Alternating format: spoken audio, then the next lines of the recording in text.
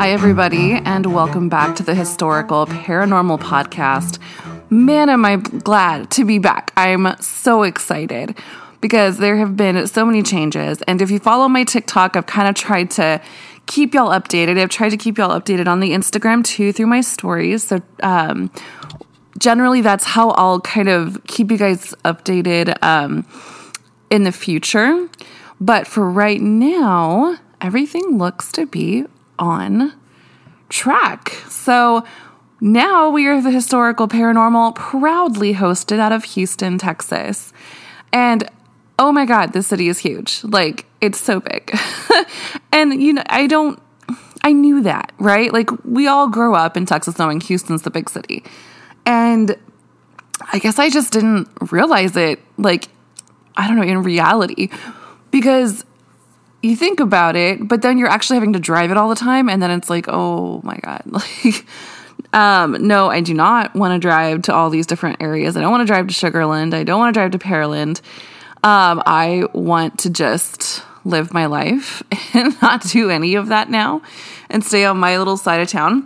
So yeah, it's just mind-blowing how big the city is, but I love it. And there's so much to explore. So we're going to have a good time with that. And I'm going to try to find some local flavors, some stories here. And I have a pretty good idea of the next thing. Well, actually, I already know the next one because the next episode is going to be the second part of this one. I'm sorry, guys. This one's already, as you're going to find out, really long. So I had to stop somewhere, and we are going to have a two-parter. So sorry for those of you who hate it. And the two-parter will be, the second part anyway, will be a side note. So it's not going to be as long as this one. I wanted to give y'all as much information in this first part as I possibly could. And there's a lot. And, you know, I probably should have known that because we're looking at France during the 100 Years' War, which has a lot of information to begin with. I mean, even the third part of the 100 Years' War, the Lancastrian period, which we'll be in today, a small part of the Lancastrian period. So basically, like a small part of the 100 Years' War took so long to research. Oh my goodness. So without any more ado, one more ado. I do want to say thank you to Annalise Ruxell, who really helped me with a lot of the pronunciations. So thank you, Annalise. I appreciate you because, you know, French is hard. I've said that before in a couple of my other episodes. But this is probably the one where it's the hardest. So let's get into it. Today we are discussing possibly the first acknowledged serial killer because I just refuse to believe that he's the first one. I don't believe that that's the case at all because humans are humans, right? Today's subject is Gilles de Rais. And trigger warning of all trigger warnings. This contains graphic depictions of child abuse and murder. All right, let's go back to the early 1400s. In France, war is raging after 75 years of conflict with England, most of which has taken place in France. The 100 Years' War, while actually having gone on for 116 years, was responsible for a lot of innovation, mostly in weapons and battlefield tactics. One such tactic was wreaking havoc not only for the military, but for the people of France. The English were using the scorched earth policy during their battles in France, destroying everything in sight that could possibly be used by the enemy. In the process, they caused huge economic problems for France, which to the English was probably a happy coincidence, if I'm honest. In a small village in France, a 13-year-old girl had a vision that St. Michael, St. Catherine, and St. Margaret appeared to her in her father's garden, telling her to drive the English out of France and take the Dauphine to Reims for consecration. Now, she didn't take this vision immediately to the leaders in her community, or even to her family at first, because who would believe her? She was young, it was one vision. But after they kept coming, After many visions with the same command came. At age 16, Joan d'Arc asked for her relative Durand Lassois to take her to a larger village nearby so she could get an armed escort to speak directly with the Dauphin of France. When she was taken to the garrison commander, he basically said, "Okay, sure, Jan," and dismissed her. But she didn't give up. It was only after she correctly predicted the outcome of a battle that was taking place in Rouvray that he believed her, and took her to see Charles VII. This origin story for Joan of Arc is the perfect testimony to her persistence, confidence, and convictions in France's divine victory in the 100 Years' War. She was a cult of personality, and when she spoke, it gave weary soldiers hope and vigor, something their commanders and even their king couldn't restore for them at this time. Keep in mind that this war had been going on for 75 years at this point. There were whole generations that had known nothing but war. She begged the Dauphin Charles to allow her to ride with his soldiers on the front lines, leading them into battle. After several increasingly violent losses to the British forces, Charles finally allowed this. The year following saw the tide change in the war against England. The French began winning almost immediately after Joan joined their campaigns. While she maintained that she never killed anyone on the battlefield, others swore that she did, and she may have used the pole of the banner she carried into battle to do it. Either way, whatever she did or inspired others to do, it worked. Joan never actually led battles. During the battles, there were always noblemen in charge of leading the troops. The Duke of Alençon was one, as was her particular friend, Gilles de Rais. He was personally chosen to guard Joan after a series of battlefield successes had distinguished him among his peers. He was with Joan as the siege of Orleans was lifted and celebrated with her. His prowess on the battlefield had not gone unnoticed by the Dauphin either, who made him a Marshal of France. But I'm getting way ahead of myself here. Let's start from the beginning. Gilles de Montmorency-Laval was born on September 4th, 1404, in Champtocé-sur-Loire to Guy II de Montmorency-Laval and Marie de Craon. He was known even at a young age for his bright mind, his ability to illuminate manuscripts, and fluently speak Latin. But at just 10 years old, Gilles' father died tragically in a hunting incident. Hunting accidents usually weren't quick deaths and were often incredibly violent. It's said that Gilles witnessed this accident and understandably was very affected by it. But tragedy would strike his family again in only 9 months.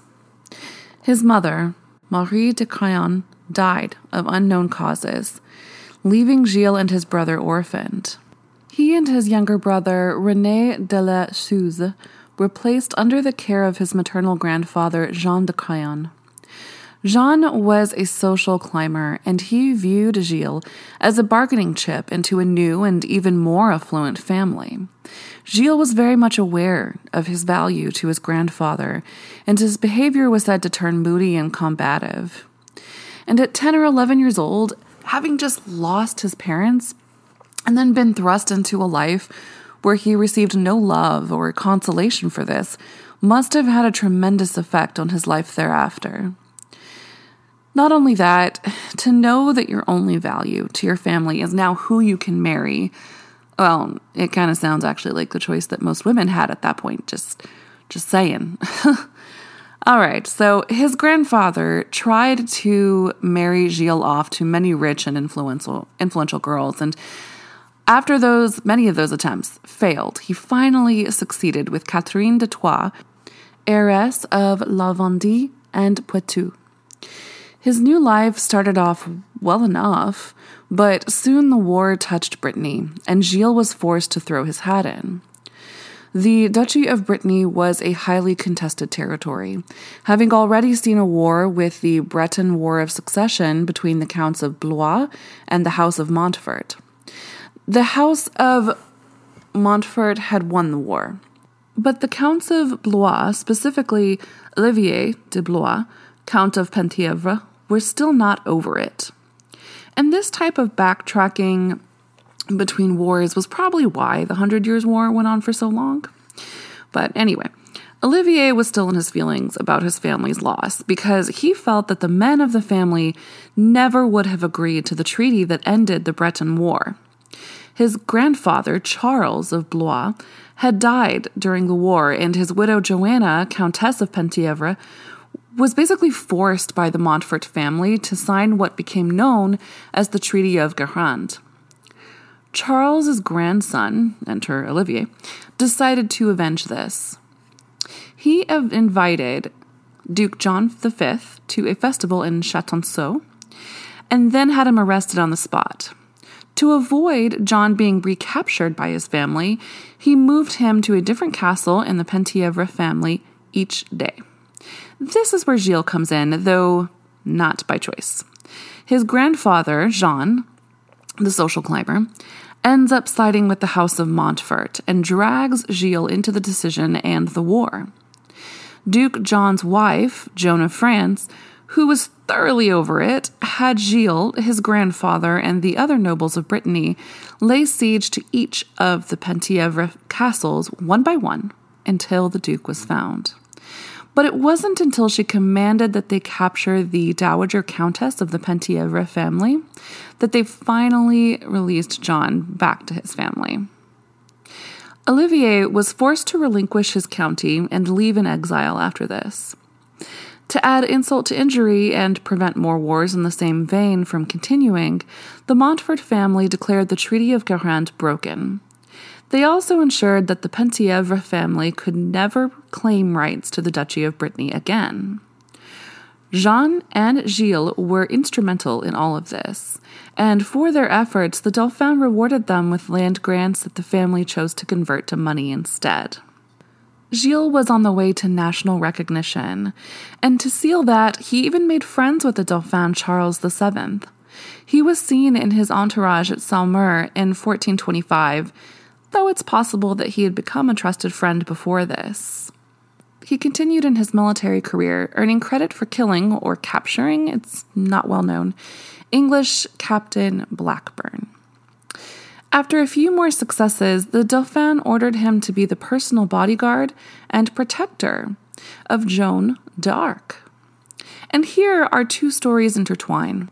Joan was finally on the road to her vision of escorting the Dauphin to Reims.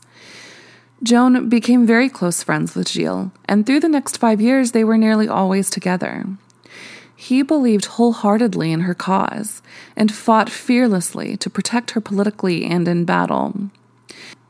During the siege of Orléans, a battle that had been going on for 5 months at the time of Joan's arrival, she showed her presence was not only an inspiration to the soldiers, but a key factor in their success.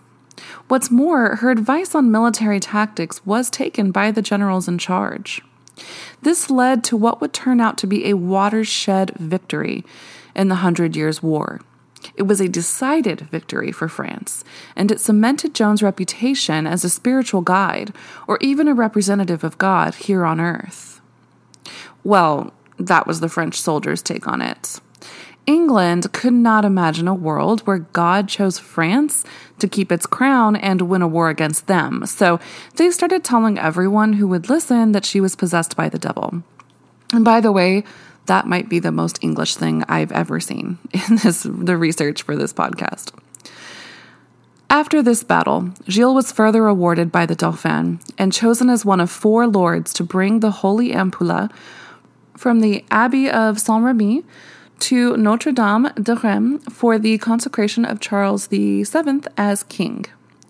This held the chrism or oil used for anointing kings since 1311 and was going to be used in the consecration at Reims. On the same day he was chosen to escort the Holy Ampulla, he was made a Marshal of France. He was even granted the usage of a border of the royal arms to use in his family coat of arms, which is why you'll see the royal fleur-de-lis on a blue background in Gilles' family's coat of arms. Joan and her family were also distinguished with gifts after this battle. As you would imagine, being God's chosen representative of France, right? However, in the spring of 1430, the now King, Charles VII, ordered Joan to confront the English at Compiègne. It was at this battle that Joan was thrown from her horse, and in the ensuing confusion, she was left alone outside the town's gates. The English captured her and held her basically for ransom until finally exchanging her for around 10,000 francs.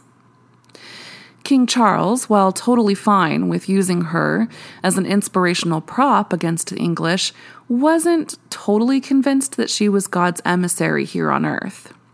He questioned her divinity and saw her as an oddity that he had begrudgingly been giving military attire to. To King Charles VII, she wasn't the savior and the maiden of France the way she was seen by the people. She was a pain in the ass who was making France's progress in the war completely her doing instead of his, effectively taking his spotlight away. So when he got her back from the Burgundians, or the English, he was unsure about what to do with her. Should he have her imprisoned himself, he faced backlash right at the beginning of his reign. And should he let her continue, he would have to endure the people thinking the hero of the wars was a 17-year-old girl from Domremy and not their king. Instead, he chose to hand her over to the church officials, who had also grown tired of her.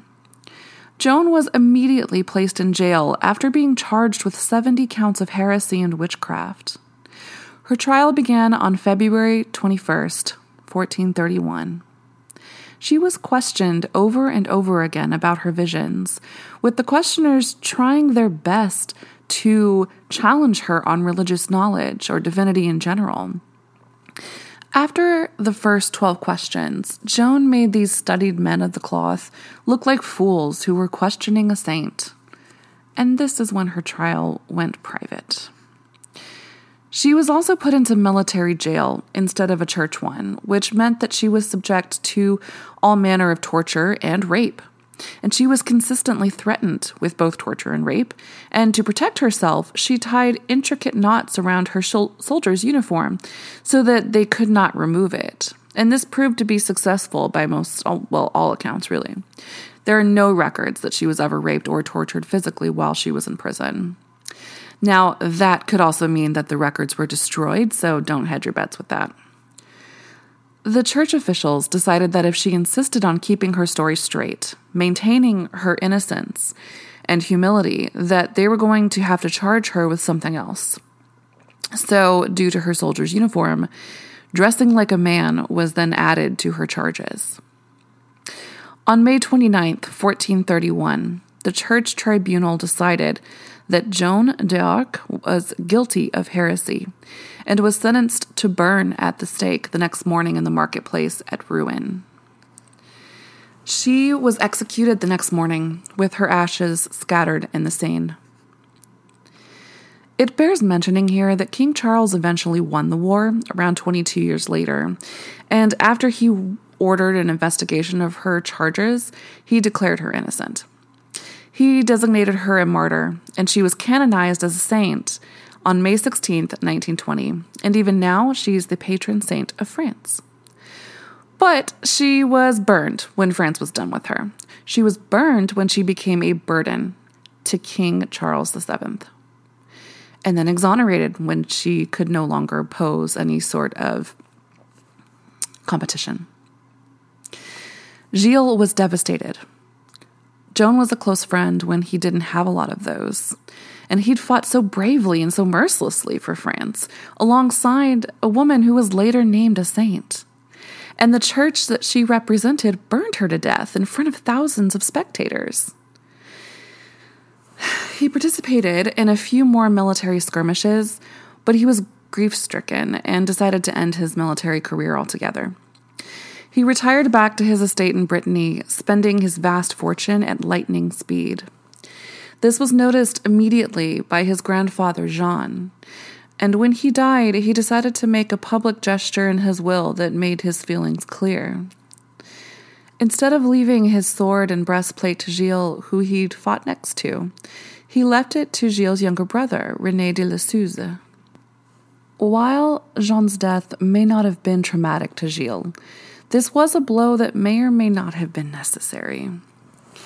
Gilles, having learned nothing from it, continued to spend frivolously.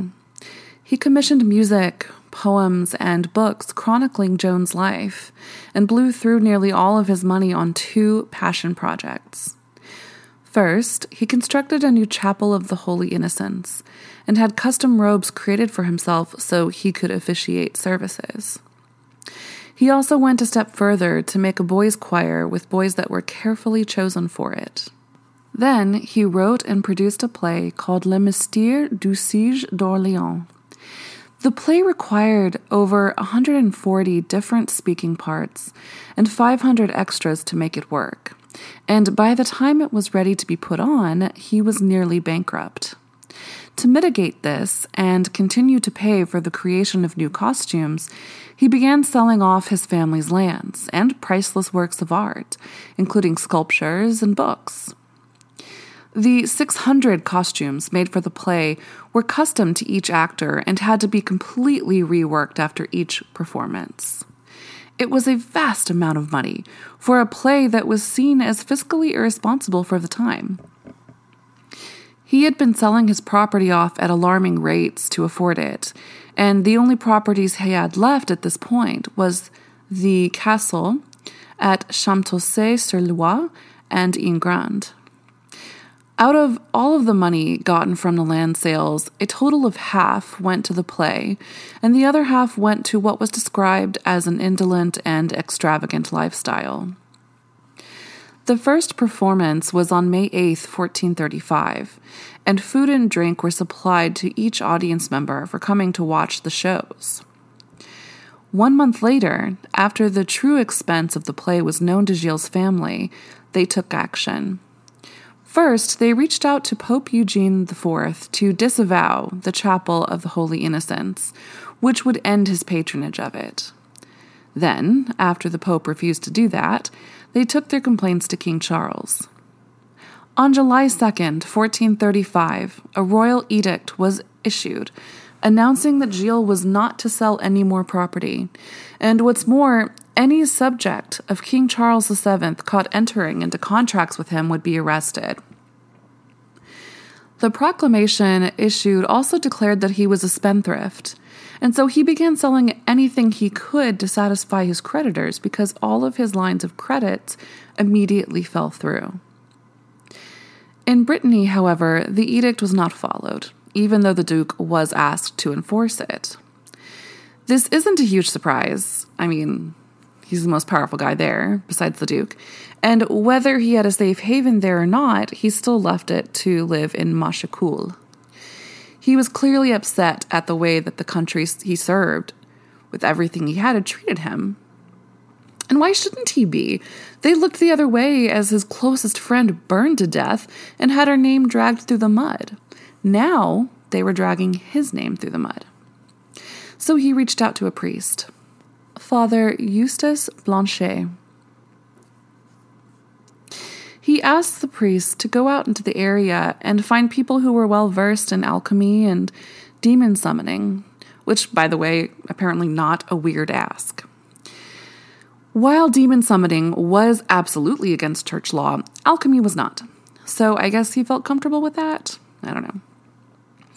The priest reached out to a fellow cleric, François Prelati, in Florence.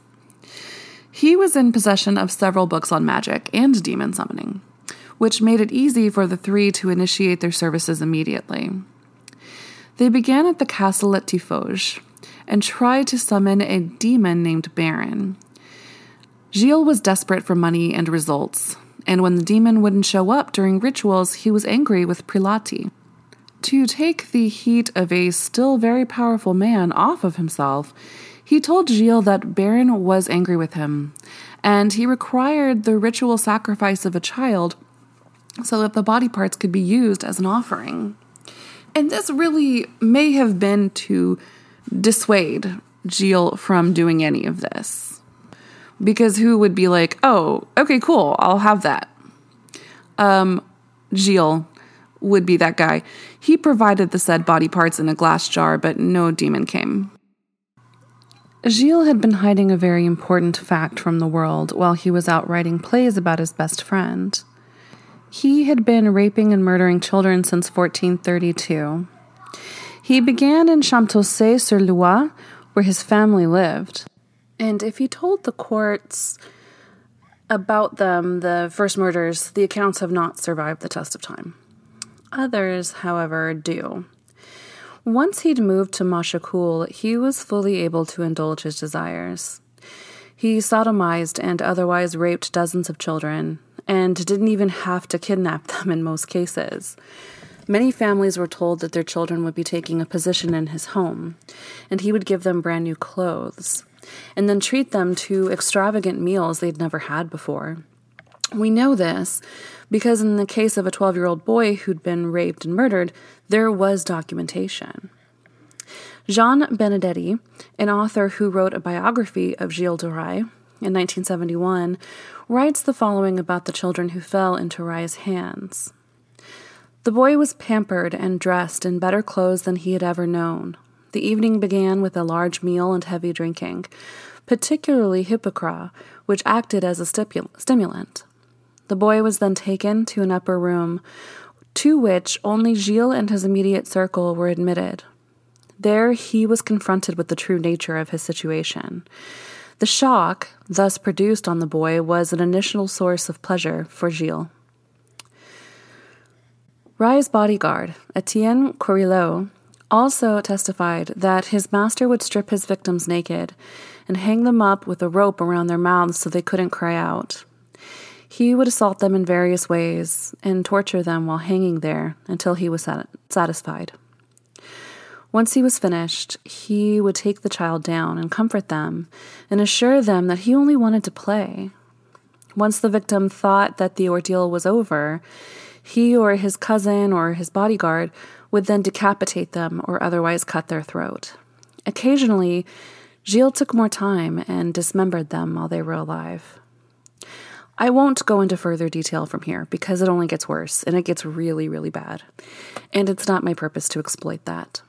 Etienne said the bodies were disposed of by cremation in a large fireplace in the castle, and then the ashes were thrown into the cesspit. If the victim was particularly attractive, their heads would be kept so he could kiss them after the rest of the body was cremated. Power and rank were the only reasons that Gilles was never caught after 8 years of kidnapping and otherwise killing children. He wasn't caught until he kidnapped a priest in 1440. He'd had a disagreement with the priest of Saint-Antoine de Mer-Morte. The reason for which I can't seem to find, but the result was that he and his men kidnapped the priest and held him captive. This would not be abided. Gilles, his bodyguard, and his cousin were then arrested, and his servants were interviewed. They immediately spoke to investigators about the sacrifices that had taken place, and the children that had been abducted and murdered. Then, Father Eustace Blanchet and Francois Prelati were located and testified to their involvement with Gilles and the children. Overall, at least 150 children fell victim to Gilles de Rais' bloodlust and determination to make a pact with the demon. He and his cohorts were sentenced to death by hanging and burning. He was executed on October 26th, and his family and the town were present. Was he guilty, though? And I hate to throw that on at the very end of the episode because this one's a cliffhanger. So the next episode will be about whether he was guilty or not. And I know I framed it as though he was not, or he was guilty this entire episode. That was my fun. But yeah, we don't know, right? So I will discuss that in part 2 of Gilles de Rais. Thank you guys for listening. This was a particularly difficult episode to research, not just because of the graphic depictions of what he did or did not do to the children, but also because I mean, man, the 100 Years' War was just a back and forth of constant fighting. It was difficult for both countries involved, for England and France. But anyway, I hope you enjoyed it, and reach out to me on Instagram or on TikTok. On Instagram, I'm at Historical Paranormal, and on TikTok, I'm at The Historical Paranormal. But either way, reach out. I'd love to hear from you. If you have different pronunciations for things, there are a couple that I did not ask Annalise about, so I felt like I completely butchered them, so we'll see. I am finishing this show so that I can have some peace and quiet inside of a closet. So if it sounds weird for the very last half of it, or very last part of it, that's why I'm having to hide in a closet to record right now. But you know what? I'm in good company. I have heard of a few shows like the hosts having to do that. So I don't feel terrible about it. But anyway, thank you for listening. I hope y'all have a great week. Until next time, bye!